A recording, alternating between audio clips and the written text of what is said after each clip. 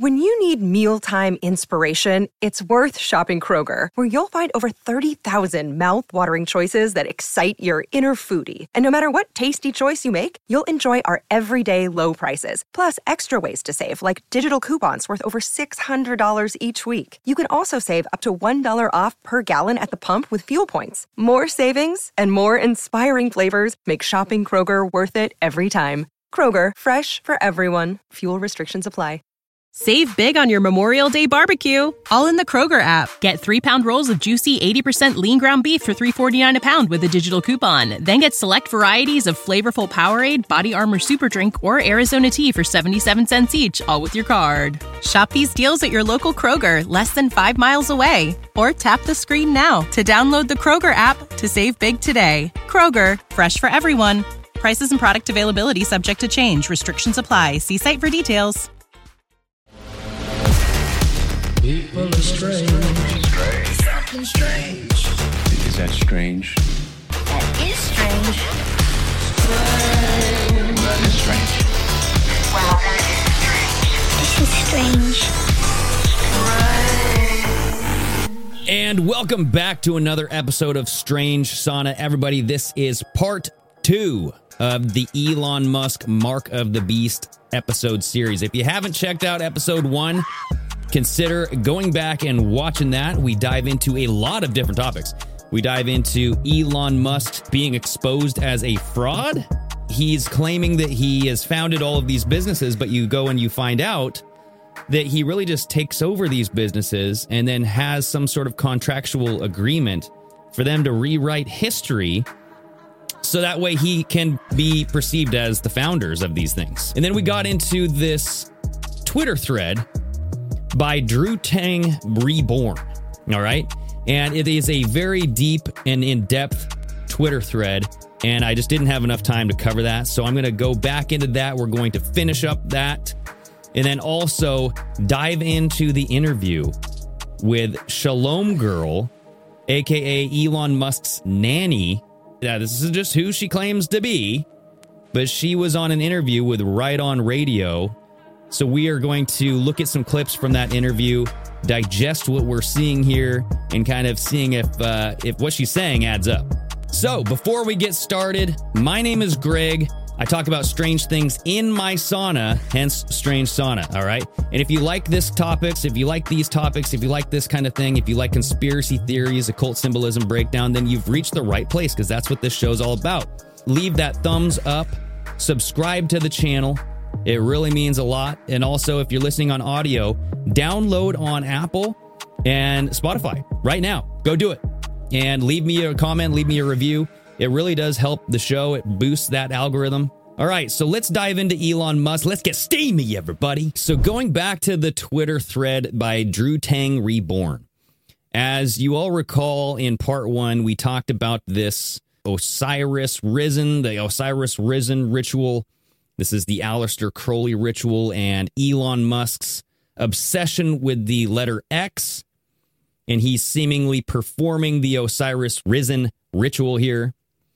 And it goes through a lot of different details, okay? Thelema goes through Aleister Crowley, goes through Project Mars, written by Werner von Braun. And going forward here, we left off right as he was talking about Deus Ex, the video game, and Elon Musk's obsession with Deus Ex. He's even tweeting about it again.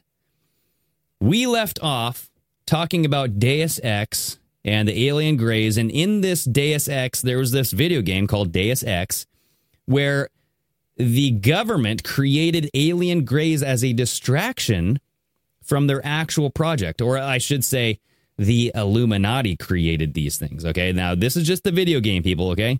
Not real life. Just the video game. But everybody go back and watch part 1. We go deep into all of those topics, all right? Moving forward, continuing on with this thread. Hollywood in general has always been the main pusher of the public's idea of aliens and space travel in general. Now, he capitalizes the L-I-E in aliens to make it look like lie. So the aliens are based on a lie. That's what he's saying. Before the, quote, moon landing, Wernher von Braun was working hand in hand with Walt Disney to program the population for a new space age. And we have these side-by-side kind of comparisons here. You have the Nazi symbolism next to this Central Intelligence Agency. You have this, the Hydra over here, whatever this is, the Walt Disney stuff. So, yeah, he's making a comparison between Wernher von Braun and Walt Disney, or at least a connection. It only made sense as Cape Canaveral was just down the road from the new Disney World in Orlando. Disney's movie, quote, magic helped prepare the public for the moon landings and opened up their minds to a range of science fiction, specifically producing a show with NASA called Man in Space.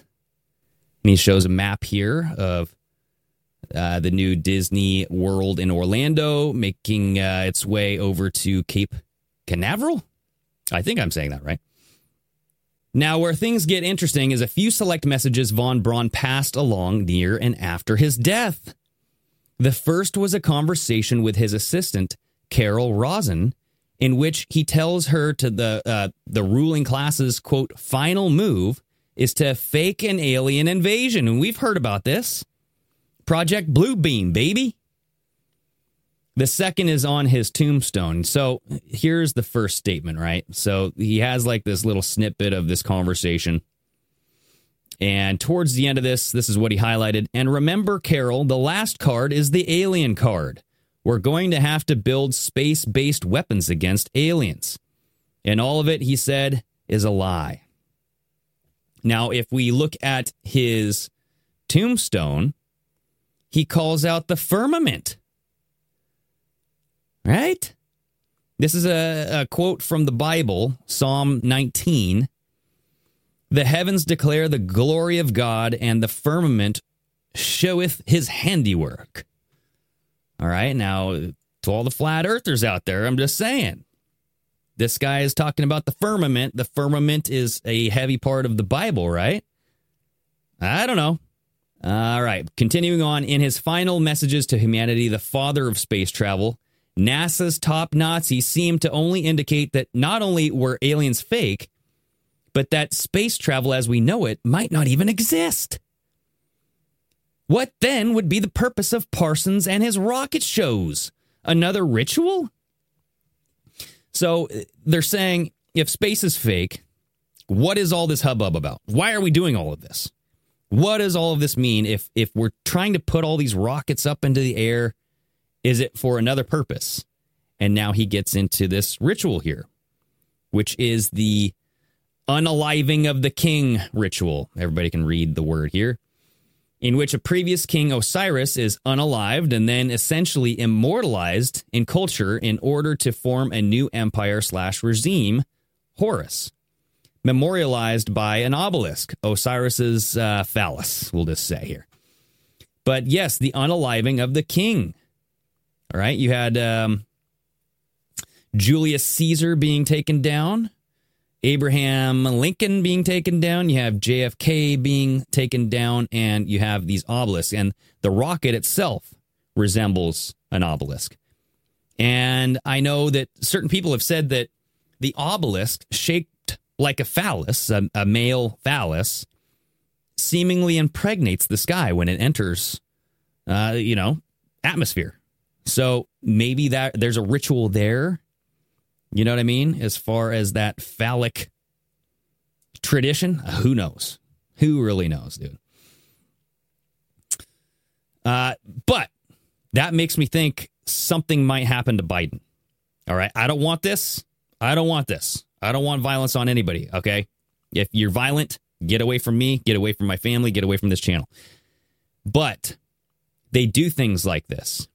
These unaliving the king rituals to harness some energy to put forth a new movement. And with this Aeon of Horus coming, who knows? Who knows what they're willing to do? Continuing on with this post here. Perhaps the Apollo moon missions were faked.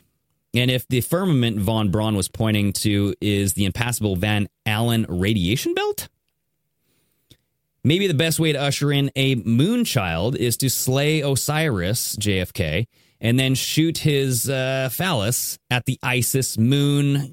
Okay, yeah, sorry about the words there. But he's basically saying that the moon would be the vagina, all right?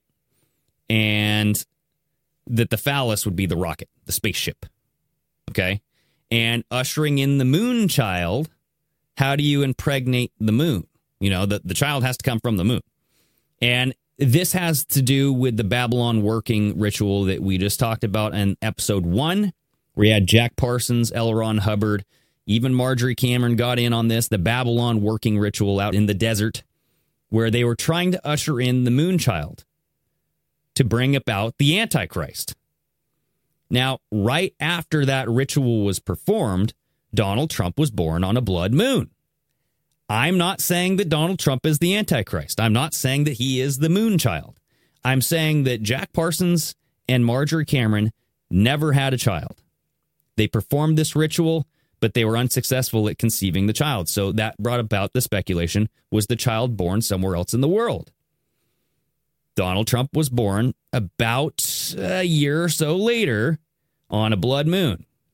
Hillary Clinton was also born about a couple months later, too. So a lot of people were born. I don't want to just point it out just to one person. I'm sure there were multiple people born during Donald Trump's birthday as well on the blood moon. So it could be anybody. I'm purely just speculating here. But none of them have become the United States president, okay? Going back to this, well, let's watch this little video here. Every space mission in history with humans on board, from both the United States and Soviet Union, from the first in 1961 to the present, has been well below this deadly radiation field, all except Apollo.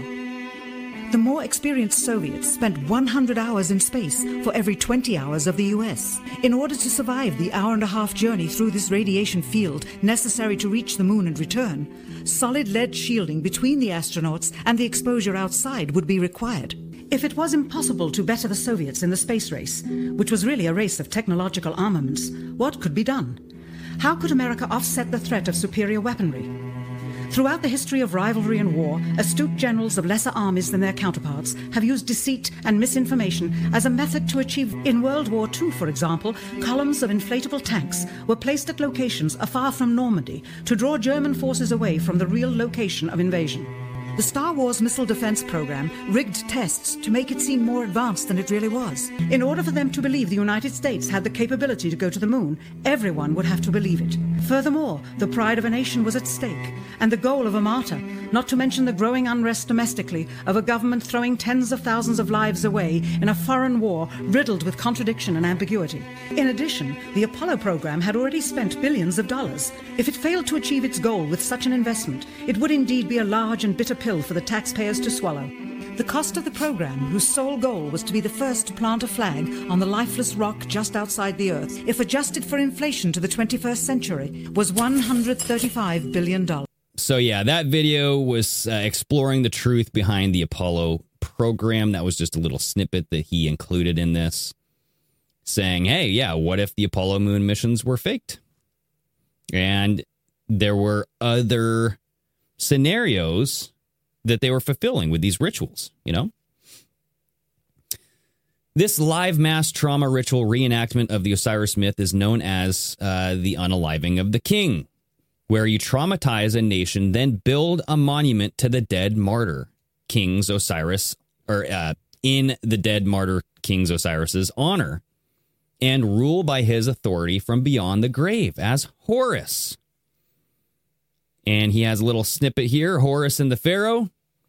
The pyramid texts, these were 2400 to 2300 BCE. Describe the nature of the Pharaoh in different characters as both Horus and Osiris. The Pharaoh as Horus in life became the Pharaoh as Osiris in death, where he was united with the other gods. New incarnations of Horus succeeded the deceased Pharaoh on earth in the form of new pharaohs. Okay, it's this death and resurrection, the birth and rebirth, the death and rebirth, that kind of stuff. If this idea of a martyred hero whose authority you rule by seems familiar, you might have been thinking of the Roman Empire. They had 2 slain JCs to rule by. First Julius Caesar, then Jesus Christ. JC, both of them. Osiris slain. Here is the Osiris slain symbolism. Caesar lived on through every Roman emperor when people called them the title Caesar. The Pope is Jesus's closest servant on earth. The U.S. government, quote, went to the moon under the authority of their king, JFK, who they had slain themselves as the Romans had unalived the JCs. Now to get back to Musk's role in all of this. Do you know what symbol from the Paleo-Hebrew Phoenician alphabet the earliest Christians used to represent Christ as the Omega? The last letter of their alphabet, X, which they later morphed into a T shape. Now check this out. The Phoenician alphabet. There's the last letter, X, T. It's T, but it looks like an X. Now, I'm sure many of you have been waiting for the most obvious and expensive Musk savior propaganda campaign of them all, the Marvel movies. Marvel was Jack Parsons' real first name, and Stan Lee was a U.S. Army employed propagandist in World War II. So Stan Lee, I believe, wrote the Marvel movies. Yeah, once in the Army, became aware of writing, his writing ability, and he was transferred to the training film division where he was given the military classification playwright. He was one of only 9 men given that classification. So he helped write the Marvel movies, Captain America, all that jazz, getting everybody excited about defending their countries, or defending their country. Not to ruin the plot for you, but Robert Downey Jr. plays the role of, quote, Tony Stark, or Iron Man, in which he based the character off of Elon Musk. Musk, of course, was in the second movie. Yes, look, Elon Musk actually made a little cameo presence, you know. He shows up, and everybody always says, Elon Musk is the real-life Iron Man, right? Like he's building rockets, he's doing stuff with AI, he has like these little brain chip interfaces where he can put stuff in your body to make you superhuman. Elon Musk, Tony Stark. And Robert Downey Jr. used the entrepreneur as a role model for his part in the 2008 film Iron Man.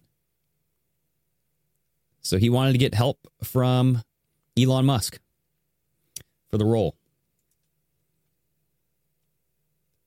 If the series being named after the father of the Moonchild Marvel, Jack Parsons, wasn't enough for you, maybe the fact that they based Iron Man's father, Howard Stark, on Parsons' will. In recent comics, they reveal Stark's father to be a Satanist who sells Tony's soul for knowledge.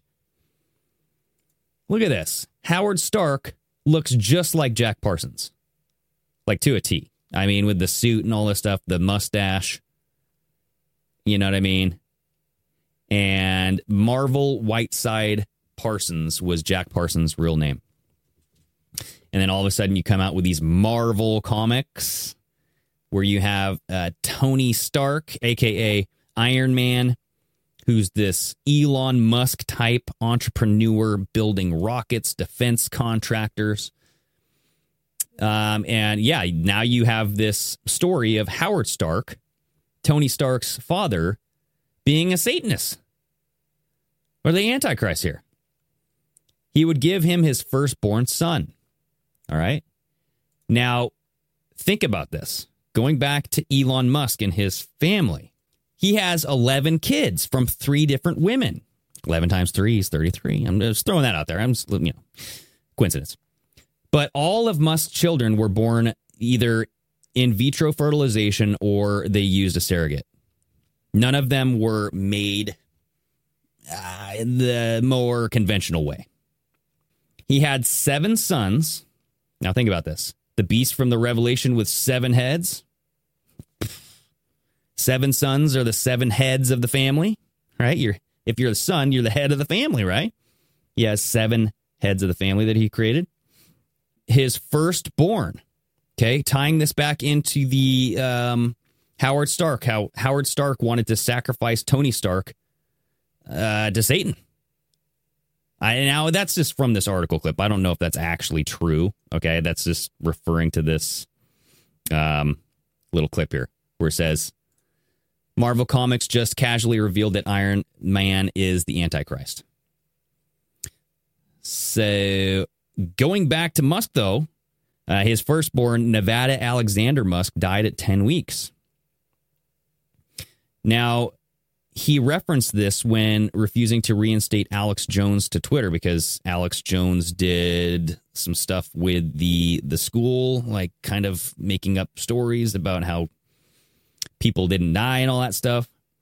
He said that, quote, my firstborn child died in my arms. I felt his last heartbeat. I have no mercy for anyone who would use the deaths of children for gain, politics, or fame. However, Elon Musk's ex-wife, Justine Musk, refuted this by stating that she was the one who was holding Nevada Alexander Musk when he died. So why is Elon lying about that, for one? And he's using that as an excuse not to bring back Alex Jones onto Twitter, or X. But he said that he was the one who held him as he died. It was his firstborn son. His firstborn son did not make it.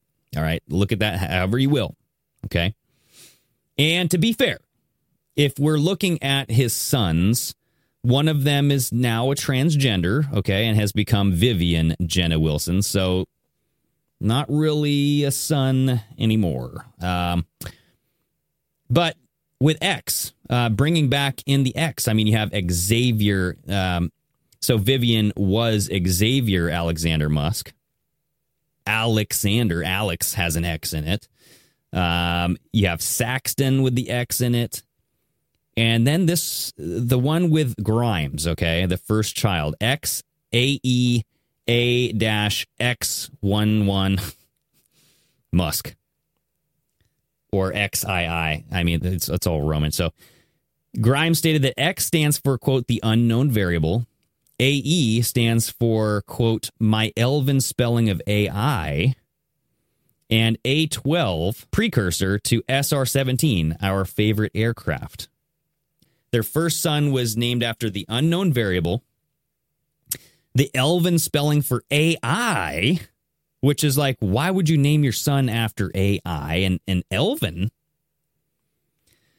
And then also the precursor to the SR-17, their favorite aircraft.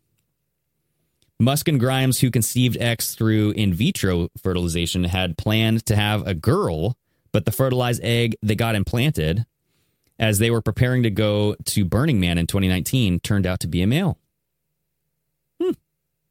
And the daughter, so Elon has a daughter with Grimes, and her name is Exa Dark Side Rael Musk, known as Y. All right, now, Exa, X, you got, it's right there, X. There it is again. But Dark Side Rael Musk. And it's spelled just like Raelianism. Rael. Dark Side Rael.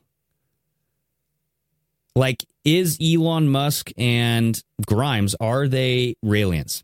I just want to know. They have Rael in their daughter's name. Real quick before we get back to this post, Grimes said that she sold her soul in an online art exhibition in 2020. Yeah, she sold a piece of artwork called Selling Out, which was a legal document whereby the purchaser acquired a percentage of Grimes' soul. The piece originally was priced at $10 million, but ultimately it was settled, quote, on a best offer. It's actually not even known if it was sold or not, but she set the price so high because she didn't want people to buy it. But it's like, why are you even putting it out there? Why are you trying to sell your soul? Very strange. All right, let's get back into this Twitter thread here. In the 22 movies that began with the first Iron Man movie, the Avengers Endgame film ends with Iron Man. Oh, we got a spoiler alert here. All right, if you haven't seen this, plug your ears.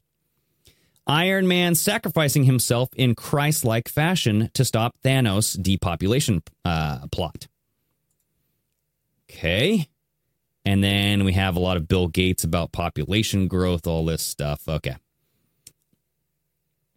Marvel Jack Parsons referred to himself as the Antichrist, and Crowley called himself the Beast 666. What would a Moonchild Antichrist really be like? One that got his powers from his own intelligence and wealth rather than be divinely blessed by God? All right, think about it. The best part is that Stark even has a transhumanist resurrection as an AI. Right on cue with the rest of the techno-Jesus roles. Exactly the kind of stuff that Musk is looking to achieve with the Neuralink and AI. Okay. And there's a little snippet here from the New York Post. Meanwhile, let's not leave out Tesla's Elon Musk, who doesn't care about his body. He simply wants his thoughts and brain to live forever via his new company, Neuralink. Musk says a lot of seemingly fantastic things. For example, the billionaire Tesla, blah, blah, blah, blah, eventually able to download their brains into robots. He wants people to download their brains into robots, people. Come on. And then here's the Tony Stark resurrected as AI. Some other fun facts about Stan Lee and Marvel.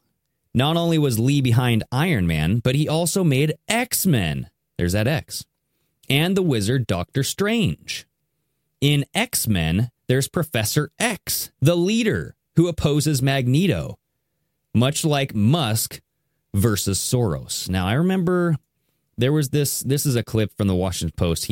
Musk came out saying that George Soros hates humanity, and he compared him to the Jewish supervillain, Magneto. You guys remember this? Musk called George Soros Magneto. All right. So that's Musk's words, everybody. I'm just reading this out loud here. In Thelema, the mother goddess Babylon was also referred to as the Scarlet Woman, who would help manifest the Aeon of Horus, bring about the Moonchild. This is how Crowley Parsons referred to their partners in sex magic. If Elon Musk is Iron Man, then Crowley is 100% represented by Marvel's Doctor Strange, who is in the most recent movie. Doctor Strange in the Multiverse of Madness. The antagonist, the Scarlet Witch, and he do rituals that at the end of the movie causes him to grow a demonic third eye. Look at this. So he has a little collage here. There's Crowley, there's the Baphomet Satanist thing. Here is Doctor Strange with that third eyeball. All right. And you have the Scarlet Witch. I mean, come on now. They're making it real obvious, aren't they? And down here, he has a 14th century depiction of the Antichrist, where you have that mark of the beast on the forehead. Right where they say your third eye is. On this note, it's interesting to bring up the fact that Crowley had claimed to have channeled a gray alien-looking entity called Lamb in 1918. This was nearly 30 years before the events of Roswell, New Mexico. Was this image used to imprint the minds of the public as an alien? So, yes, Aleister Crowley went over, I believe, to Egypt, and he performed something, and he called upon Lamb, the entity. This thing came out. This is his drawing or rendition of Lamb. Looks just like an alien gray. This is a demon that Crowley channeled on April 8th, 9th, and 10th in 1904. Oh, boy. Today, they call them angels and demons. Tomorrow, they will call them something else. Aleister Crowley. Are aliens really demons? There are many commonalities between what we call an alien life form and a demonic entity. An occultist like Aleister Crowley wrote about the connection, explaining that an intelligence was brought into physical manifestation via a portal that was created during a sex magic ritual called the Ala Mantra, working in 1918. The entity was summoned called itself Lamb, and Crowley considered it to be an interdimensional being, and it strongly resembled the gray aliens of modern UFO research. So that was the ritual working that Aleister Crowley did, the Allah mantra working. He did that in 1918. But this is saying this is a drawing of a demon from 1904. So there might be a little date mismatch here. I don't really know when he drew that. You know what I mean? Now that we've covered the different ways Marvel, Jack Parsons, and Crowley have contributed to the Moonchild timeline, let's look at the Scientology founder, L. Ron Hubbard. All right. So then he just goes into Scientology, L. Ron Hubbard, and all this stuff. So that's where I'm going to end the post on this. So hopefully you guys liked that. There was a lot of information. It was kind of convoluted, kind of hard to follow. But I think in the end, the final analysis of what Drew Tang Reborn is saying is that Elon Musk is trying to be this Jesus Christ figure who will sacrifice himself, bringing about the AI, because Elon Musk has said that you're calling him on the demon, you're summoning a demon with AI, but he's also helping build AI. He's building these robots, he's building Tesla, these high surveillance machines. He's also building the Neuralink, the brain computer chip interfaces here, right? So he's really not walking how he's talking. He's doing a little bit of separation here. So what is his role in all of this? That's what Drew Tang Reborn was trying to point out. And it all comes back to occultism. Like, he's doing these rituals. Elon Musk. Like, he might believe in this stuff. He might believe in the OTO. Who knows? Who knows? It's all just theory. You can't really prove it. But we're speculating here because, you know, why would Elon Musk say all of these things like AI is terrible, don't do this, but then also be all involved in it and help bring it to fruition? All right, now it is time. It is time to get into Shalom Girl, a.k.a. Elon's nanny. We're going to get into her interview with Right On Radio. I have a couple of clips here that I have lined up to go over. I wanted to start out with this first video, all right? Because this kind of sums up. I saw this first video up on TikTok, and I'm like, whoa. Who is this? So this is just a TikTok video that Shalom Girl did and has nothing to do with Right On Radio, but then I think she got on to his show right afterwards. All right, so check this video out. Hi. God bless you. I'm Shalom Girl on YouTube. I love Jesus Christ. He saved me. I want to tell you something. I'm an old lady, kind of. I'm 55. I was born in San Francisco in 1965. When I was a girl, I was in San Francisco. I was procured and sent to work for a family. There were 3 generations. There was a boy, the boy's mother, and the boy's grandfather. They were coming from Africa. They were white as me. I thought they'd be black. They were coming from Africa. And because of something the boy did, I never told what he did. The boy did something very dark when he was very little. And I was just coming to know Jesus. And Jesus saved me. And anyway, the boy did something very dark. And I never told what he did. And then one day I asked someone in the circle, Imelda, Joaquin's mother. I asked Imelda, I said, is he the Antichrist? I was 13 years old. She didn't even blink. She said, no, but he will present the mark. And when you see him do that, the Antichrist will take the stage. So, now here we are, 40 years later. boom, that boy is the star of the world. He's the king of the world, but Jesus Christ is the king of my heart. Okay. The boy's name then was Elon. But it's changed over time. But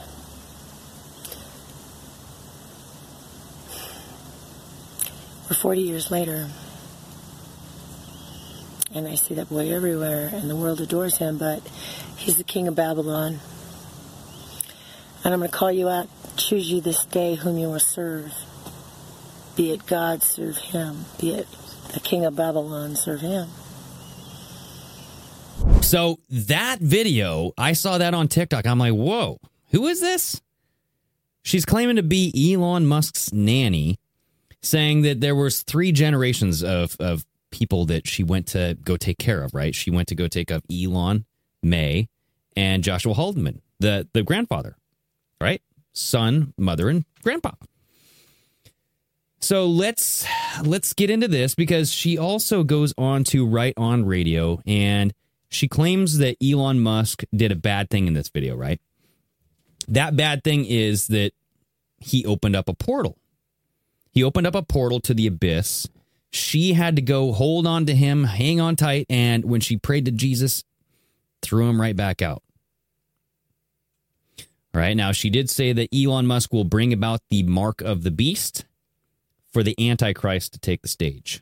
So I went into the Right On Radio. I went to the Right On Radio interview, and I took some screenshots of this. I have some clips that I want to play, because it kind of introduces Shalom Girl, and it's like, I don't want to say she's lying, okay? Because you have to assume, there's some good intent here.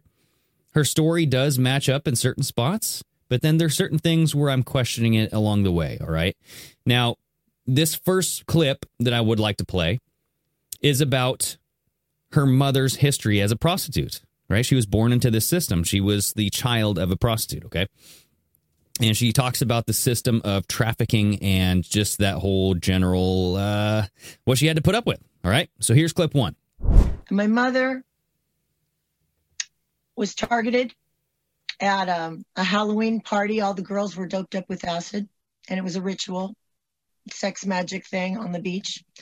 My bio father is the 7th son of a 7th son. His last name is Aragon, which is used in a lot of movies for the dragon riders and the prince and the witches and all that. So my mother, she became a madam in San Francisco. So she was a mistress, a madam, a dominatrix, but she ran crews of girls. So growing up, people misunderstand this whole concept. They just think, oh, you're the hooker's kid, and they blow it off. No, not just the hooker's kid. It's different. It's a system. There's air traffic control. There's ships, people coming into the docks. There's planes, trains, automobiles. There's communication. There's police dispatchers. It's a whole B system. And once they get that 5G grid, it's going to be more deadly. How old would you have been at this time with your mother? Well, 1970, I would have been 5. That was the first clip, okay? Now, she said she was 5 years old, born into this prostitution ring. All right, now her mother was this madam, but she also did say that her father came into town and got her mother pregnant using sex magic. So maybe Shalom Girl was this byproduct of this sex magic ritual, but who knows? You know what I mean?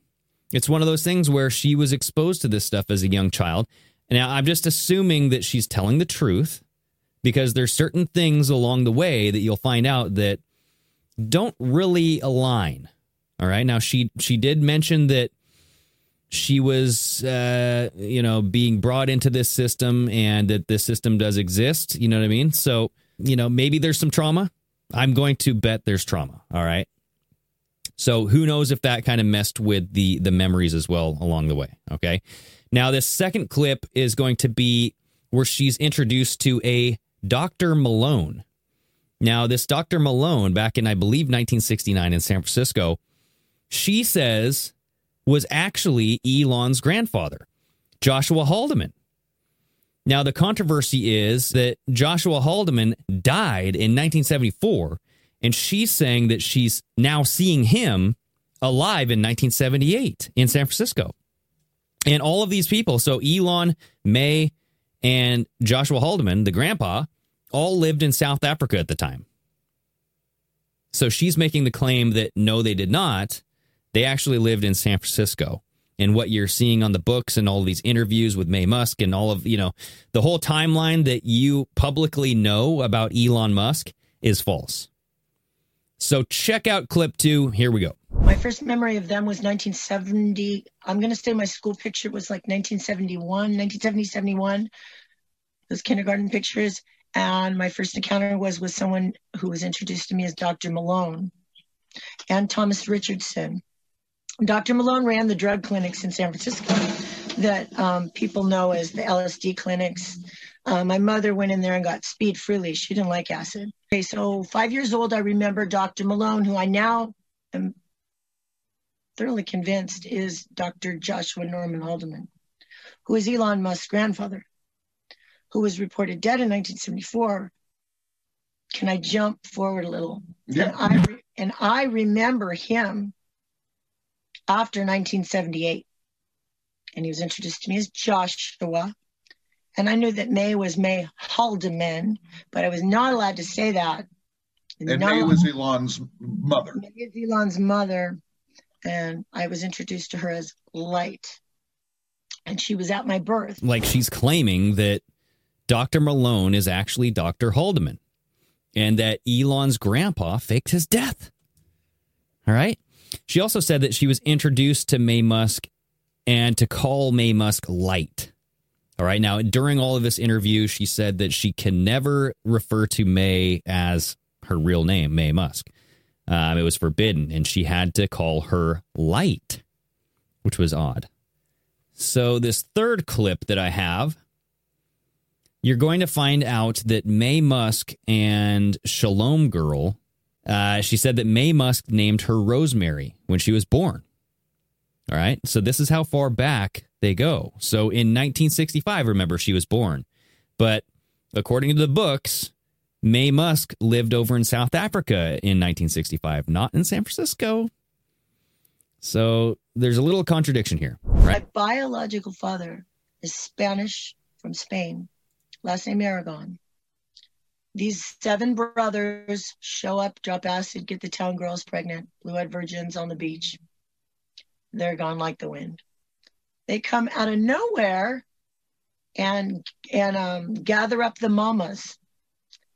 Talk people into taking in their wayward girls at the castle, come as nuns, whatever, right? The catechism, grounding them all up. And they said that the castle was a Catholic nunnery. They would use different excuses, but my mother was rounded up. She was in that castle pregnant, and there was a bunch of girls in there. And my mother got out. She said, F that. And she jumped that giant wall, pregnant.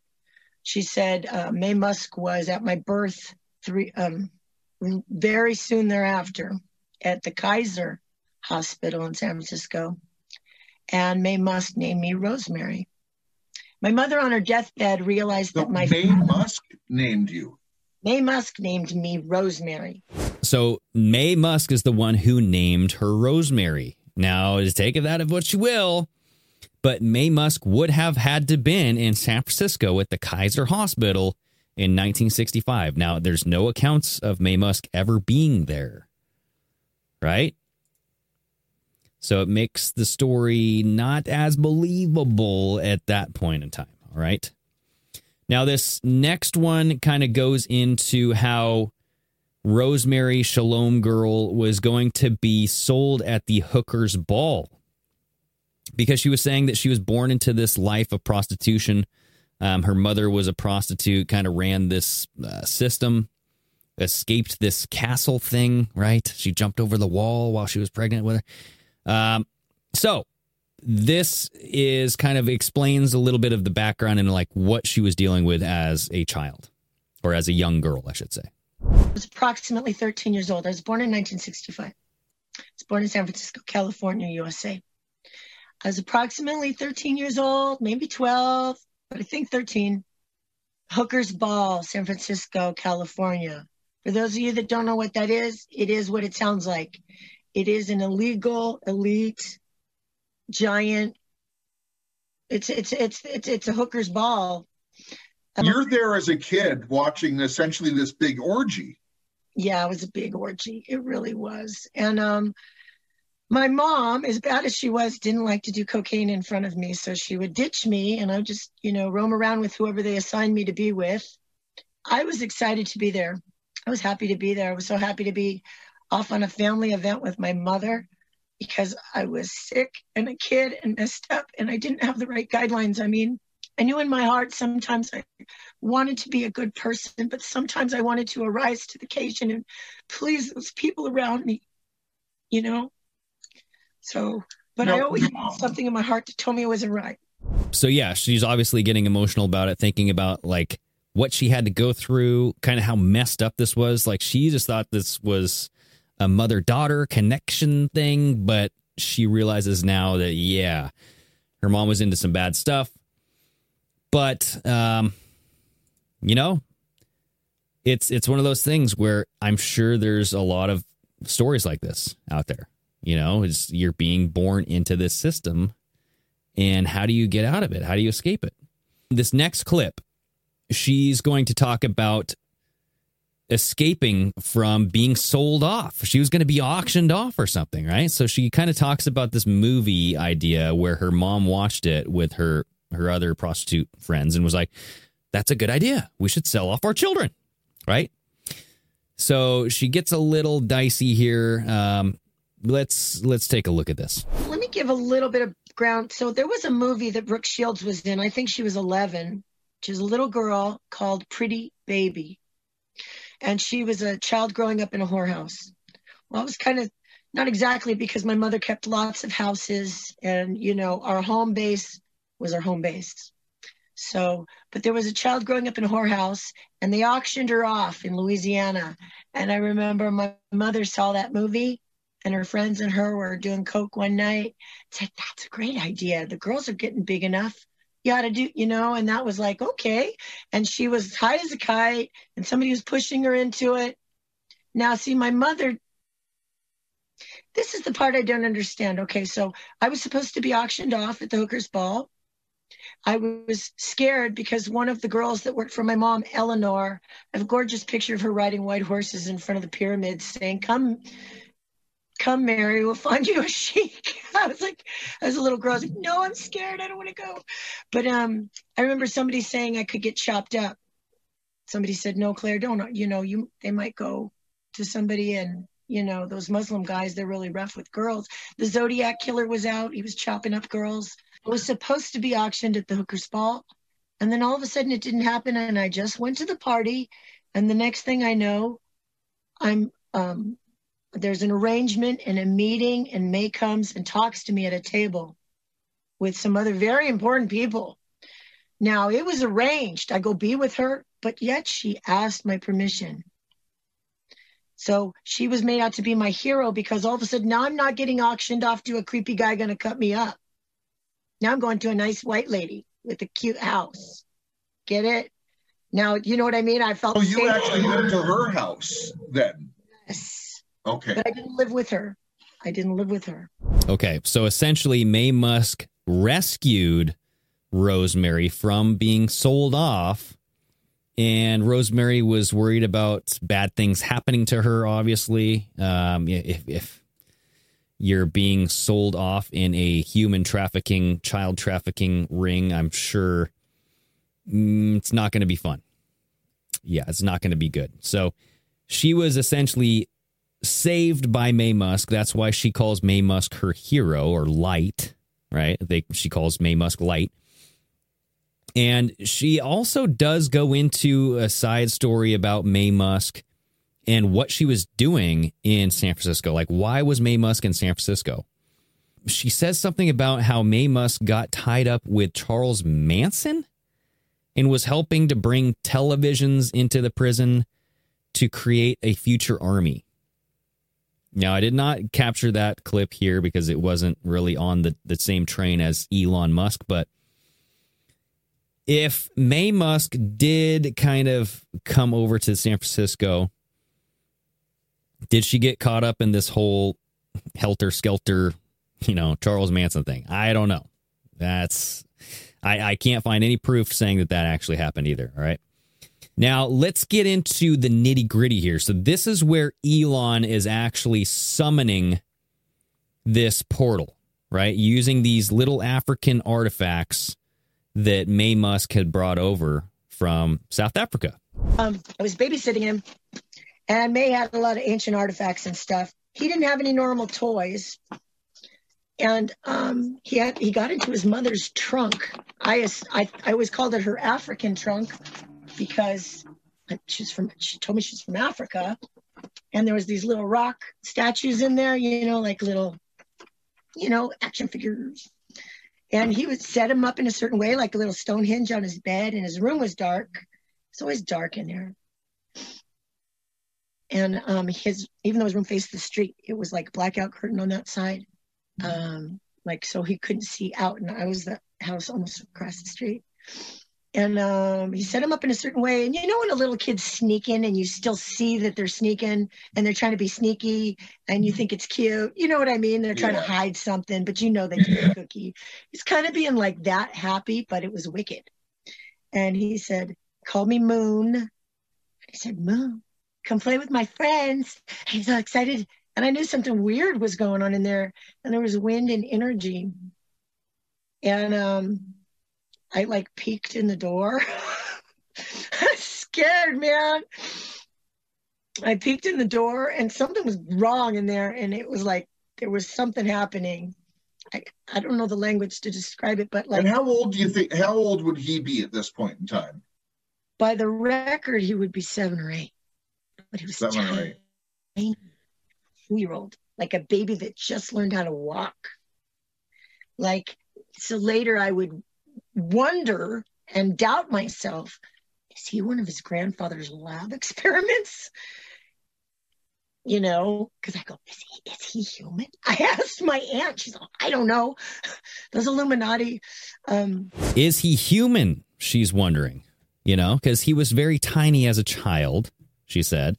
But by the record, he would be about 7 or 8, right? Elon would be. So she's watching him around 7 or 8 years old. Elon was born in 1971, 7 or 8 years old, 1978, 1979, right around there, right?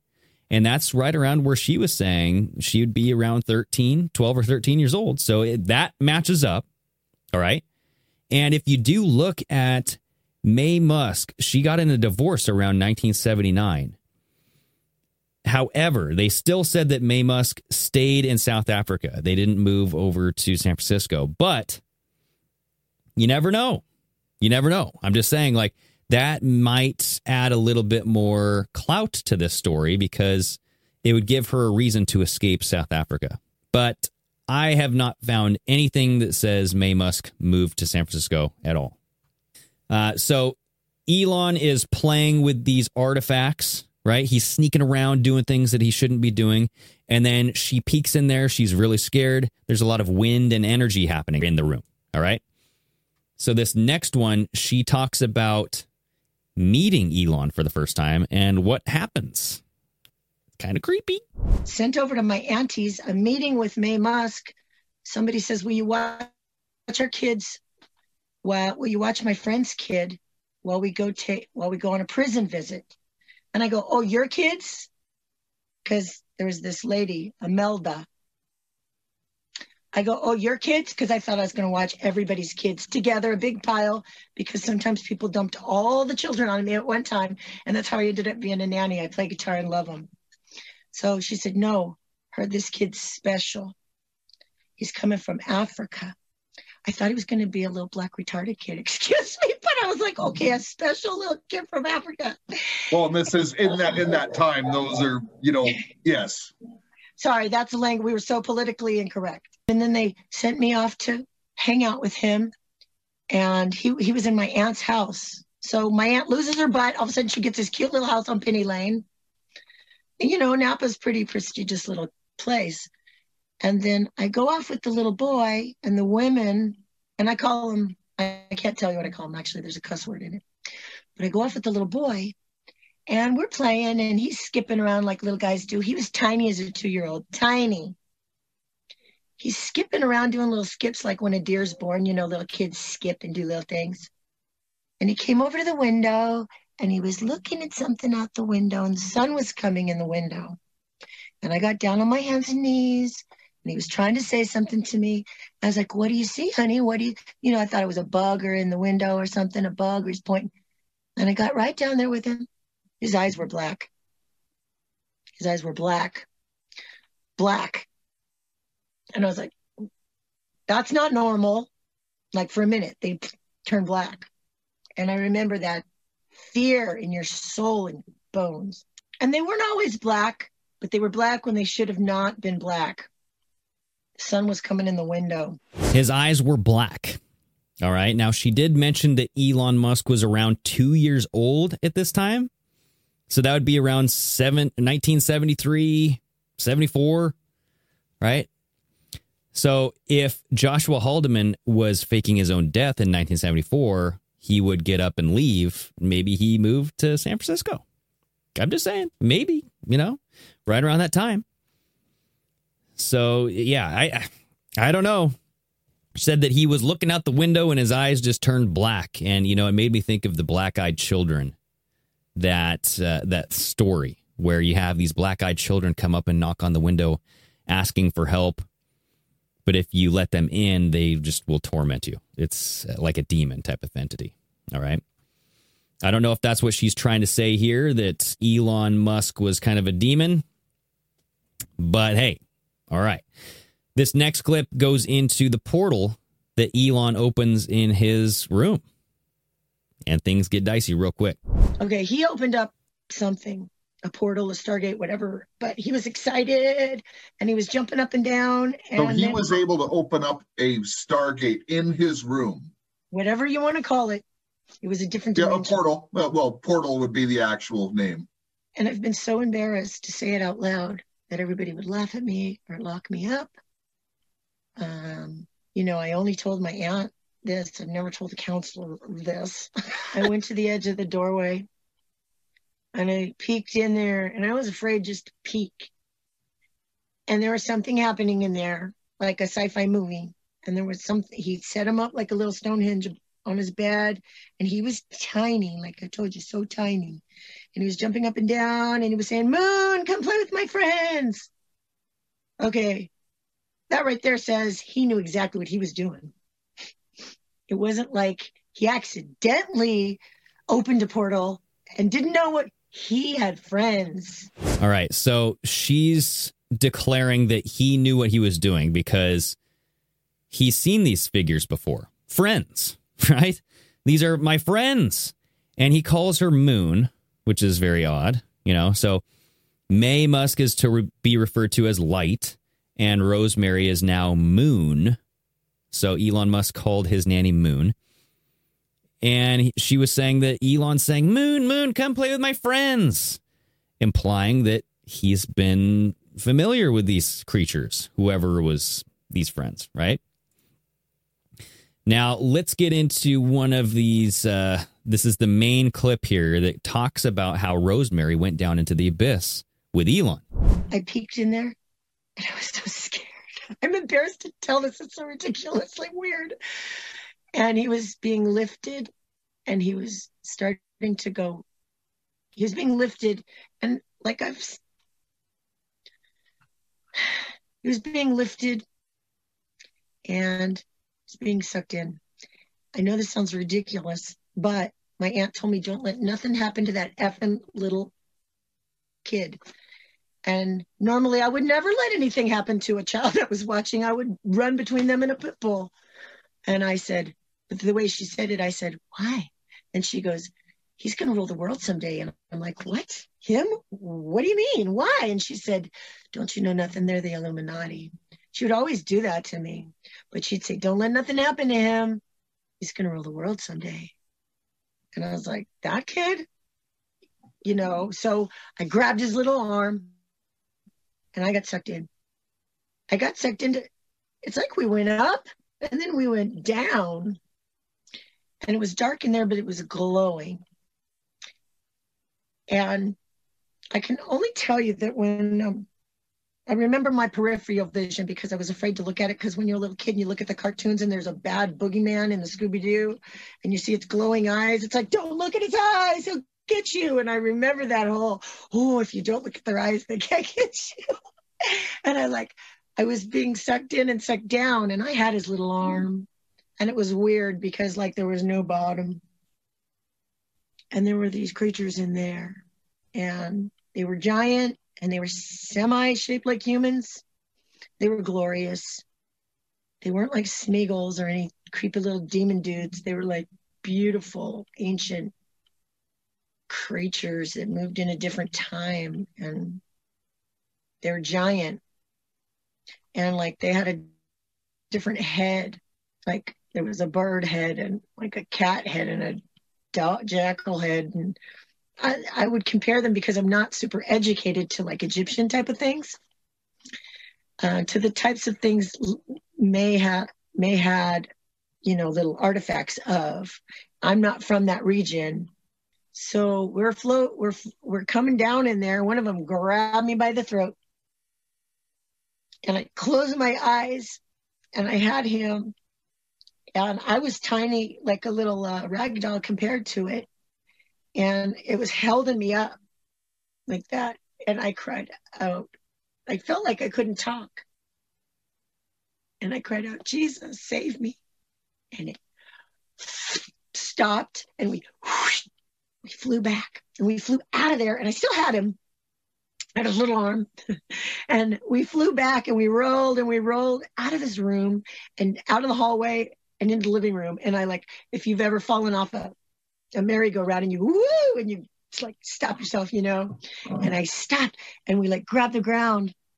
And I was like, I just felt dizzy. And I looked up at him and he looked up at me and we're like on the ground, like we're looking at a bug. And he looked up at me and he goes, Moon, why are you not like my friends? And I said, well, it's scary in your room, Elon. It's dark. Well, they started calling him Elon later. They switched his name. And I remember the difference. So he tried to feed me to his friends and he knew exactly what he was doing, because he called me to come play with his friends. Those things and that. And I said Revelation 10, but I think it's Revelation 9. But I think maybe he's the demon from the Apollo from Revelation 10. I think maybe he's a clone. So she's claiming that Elon Musk purposefully called her into the room to go play with the friends as a sacrifice, right? Because those things, she described these beings as different heads, like Egyptian gods, dark, glowing, gigantic, moving in a different sense of time, but they were choking her. Okay? And Elon Musk was confused. Why do you not like my friends? You know, like, come on, what's going on? These people are cool, right?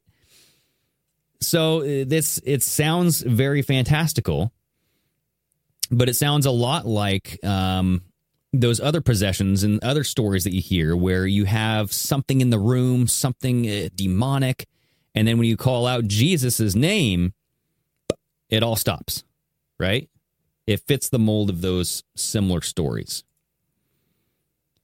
And here is the final clip that kind of goes along with the first TikTok video that I showed you all, where she's talking about Elon bringing about the mark of the beast. Now, this is what this whole thing is about, is will Elon bring about the mark of the beast?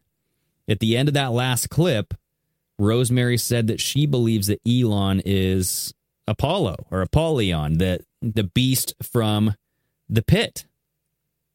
What do you think CERN is trying to do? Some of these, theories out there that CERN, it sits on the temple of Apollo, this old temple of Apollo, and it's opening up this pit to release Apollyon.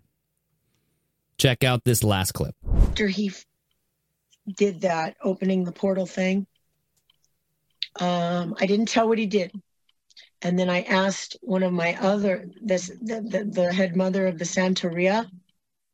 the head mother of the Santeria, And I think she's the head mother of those people at our southern borders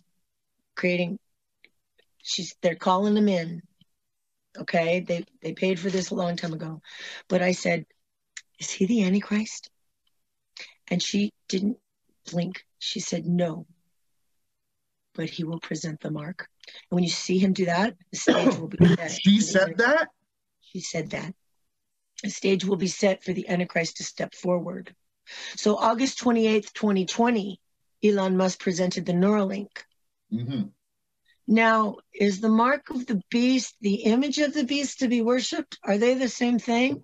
And if that was true, would that make him the false prophet?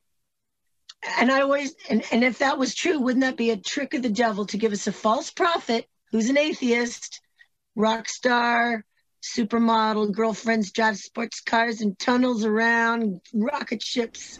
All right.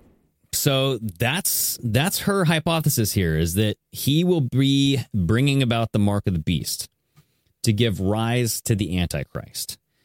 Now, believe what you will. This is one woman's story. There's some stuff that I think doesn't add up as far as when did they move to San Francisco? And did that happen? Like, was it a short trip? Were they there for a long time? She describes that May Musk actually had a house there. I mean, maybe they have properties all over the place. If you recall, Joshua Haldeman was from Canada originally. So if they were going to go anywhere, they would move back to Canada. And in fact, Elon Musk stated that he didn't even move to the United States until he was like 17 or 18. He went to college. So it's one of those things where you have all of this stuff that, you know, kind of fits, but it doesn't really fit. You know, in the end times, is Elon Musk good? Is he bad? You know, look at his actions and look at what he's saying. They don't really align one another, right? So he's causing this debate on whether or not he is a supervillain or a superhero. Am I right? And this debate will carry on. You know, he's doing all of these things with AI, with Starlink. He's potentially creating a monopoly as well with the internet with Starlink. Think about it. If the internet goes out, the only internet that's left is Starlink. He's completely monopolized the internet, and he's created a one world internet. It's a single source of internet. Things like that to be concerned about, to really think about, and just to say, hey, is it all just surface level with this guy? Or is there something that he's trying to do and his intentions go much deeper, right? So that's my whole thing, is just keep an eye out for Elon. He talks a good game, but then he's walking a different game. So I'm concerned about the direction that he's taking us, humanity, and I'm concerned about everything else that he might try to implement that might go around. It might implement this Mark of the Beast system, right? So that is that. That is this part 2. There might be a part 3 depending on what else comes out about this guy. But if you guys enjoyed this episode, please leave that thumbs up, leave a comment, subscribe to the channel. Everything you guys do helps out this show. I really do appreciate it. And if you really do want to help me out, go on to Apple or Spotify, download the episodes, subscribe to the channel, and leave a comment on there, rate and review, okay? Everything you guys do helps out the show, and I greatly appreciate it. Thank you so much. And until next time, everybody, stay steamy.